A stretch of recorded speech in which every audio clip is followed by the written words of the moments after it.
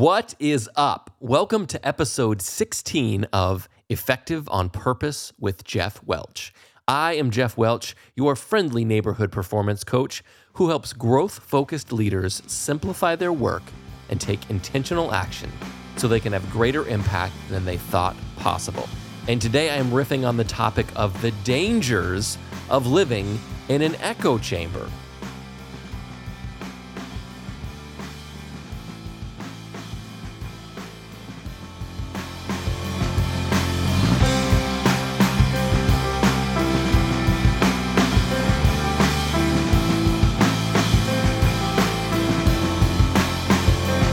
Before I jump in, this episode is based on the most recent edition of my weekly email called The Sunday Setup.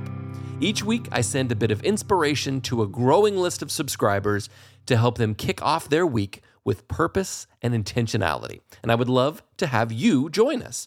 Just go to jeffwelch.com/Sunday Setup to subscribe today. All right, this topic I think is really important, but it's also a little bit embarrassing. And let me tell you why. My wife loves pretty much any kind of trashy reality show you can imagine, from The Bachelor to Selling Sunset to Love is Blind to many more, right? There are all these different shows. And you might say, wow, Jeff, how do you know so much about all these shows if you're saying this in sort of a pejorative way, right? Like she likes these shows. Well, I am the quintessential husband. I've seen these memes and videos and reels and stuff all over the internet. The husband who walks through the room, the wife is watching this show, this trashy reality show. The husband walks in and is like, oh my goodness, this is so stupid, and finds themselves fully involved in this thing later on. Now, I am not fully involved. Like, we have some shows that are like our shows, like don't watch this show without the other person kind of show, right? And this is not that kind of thing. I will often drive her crazy because I will sit down after she's watched three other episodes while she's getting ready in the morning or, different times. And I'm asking all these questions to catch myself up on what these crazy people are doing. But here's the point to all this madness, okay? The thing that I have learned from all of this eavesdropping and becoming unintentionally invested in these terrible shows, the thing that I have learned is this. There is no echo chamber like the echo chamber lived in by delusional people. I probably said that a terrible way. Delusional people have a knack for surrounding themselves with yes people, with people who are just going to agree with them and insulate them from reality. So in these shows, the example is always somebody who is swimming in drama, right? They are drowning in drama. And everyone around them is telling them how right they are, is telling them how wrong the other person is. And it's like, there are always these very divisive kind of things, like an us versus them mentality, right?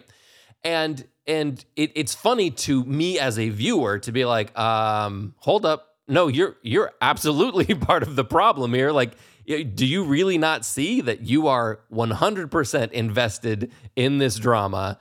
You are part of why it is happening. And what you want to do is excuse yourself. So when I can pull myself out of the frustration I experience with these shows, right? Like it's sort of this, I don't, is it masochistic? Where you do something that is harmful to you, it is that kind of experience for me. I can't look away, but I am fuming, and my wife is like, will you just go do something else because you're ruining this for me, right? So here's what I think that this means for you and for me is when everyone agrees with you consistently, that should worry you a little bit, right? It either means you are incredibly special and you are the one person out of nearly 8 billion people on the planet, you're the one who figured it out and really has it all sorted, or it's possible you're surrounding yourself with people who are not telling you the truth, with people who are not giving you the down low, right? Like, here is what you need to hear to be successful. And I've heard, I believe it's a Brené Brown quote. A friend of mine loves this quote and likes to repeat it often. Clear is kind and unclear is unkind. And an extension of that is really like when someone is only giving you the good news, is only telling you what you want to hear, it feels good to have that person around you in a lot of cases, right? It feels good to be affirmed and to feel like, yes, this person gets it. And of course, we're drawn to the idea of somebody who thinks the way we think and agrees with the things we agree with. That's easy.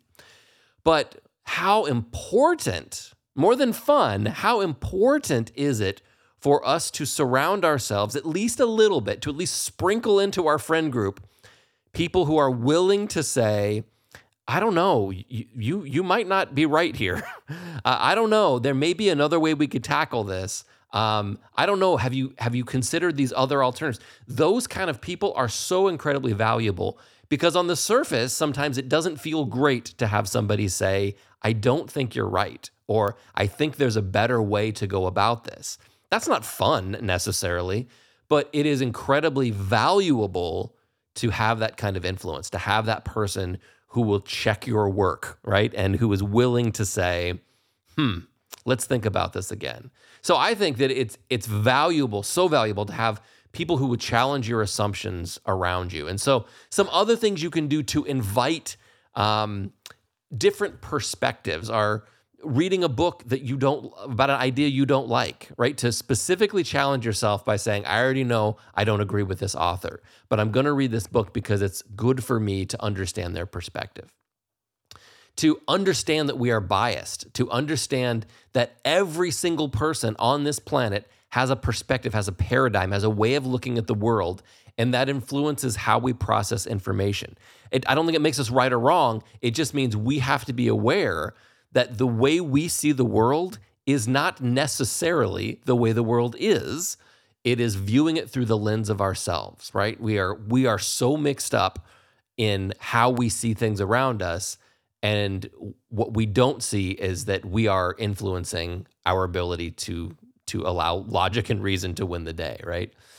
Watch a different news channel than the one you normally watch. Find someone with different preferences than yours and learn more about them. Not to prove them wrong, not to prove yourself right, just to say, it's interesting that this person really sees the world differently than I do, and I want to learn more about where that comes from. One, I think that you're going to learn how to look at different angles that you may present, that problems may present, right? Sometimes we see it from one direction and we have a hard time seeing it from other perspectives. I think learning about people who see the world differently than we do gives us that ability. And I think sort of like subversively here, it also is probably likely that you're going to find you have a lot more in common with this person than you believed. Now, maybe you do have some very significant differences, but underneath most of the superficial or even the important differences that we have, what we find, I think, in my experience, is that there are a lot of things we have in common with even people we disagree with vehemently. Like we have a significant disagreement. There are a lot of things we have in common, and I think it's good for us to recognize that, to not focus exclusively on the difference that makes us enemies or makes us frustrated with one another, but to say, actually, mostly we're the same. And we see this thing very differently, so I don't have to vilify you. I don't have to dehumanize you. The point for you, though, is not about how to get along with the rest of the world. That's a fantastic byproduct. But the point is to say, if you are operating in a bubble where you are not getting any dissenting perspectives on the ideas you bring to the table, on the way that you're operating, that might be a cue to you that you need to diversify the people around you, that maybe you have an echo chamber built around you, that maybe you are insulated from some information and from insights that would help you to make better decisions and to be more effective in your role. Does that make sense? I hope that's helpful. So if trashy reality TV has taught me anything, it is that when we're sure we're right, when everyone around us is telling us we're right consistently, once in a while, you may be right, completely right. But when we're consistently convinced that we're right about all the things, that's a pretty good indicator that there's a problem, okay? So that's it from me. If you are a growth-focused leader who is on a mission to elevate your capacity for impact, I would absolutely love to have a quick conversation about how I may be able to support you as a coach and as someone who can offer those alternative perspectives, who can offer a different way of looking at a problem so that you can come up with perhaps the most effective solution, right?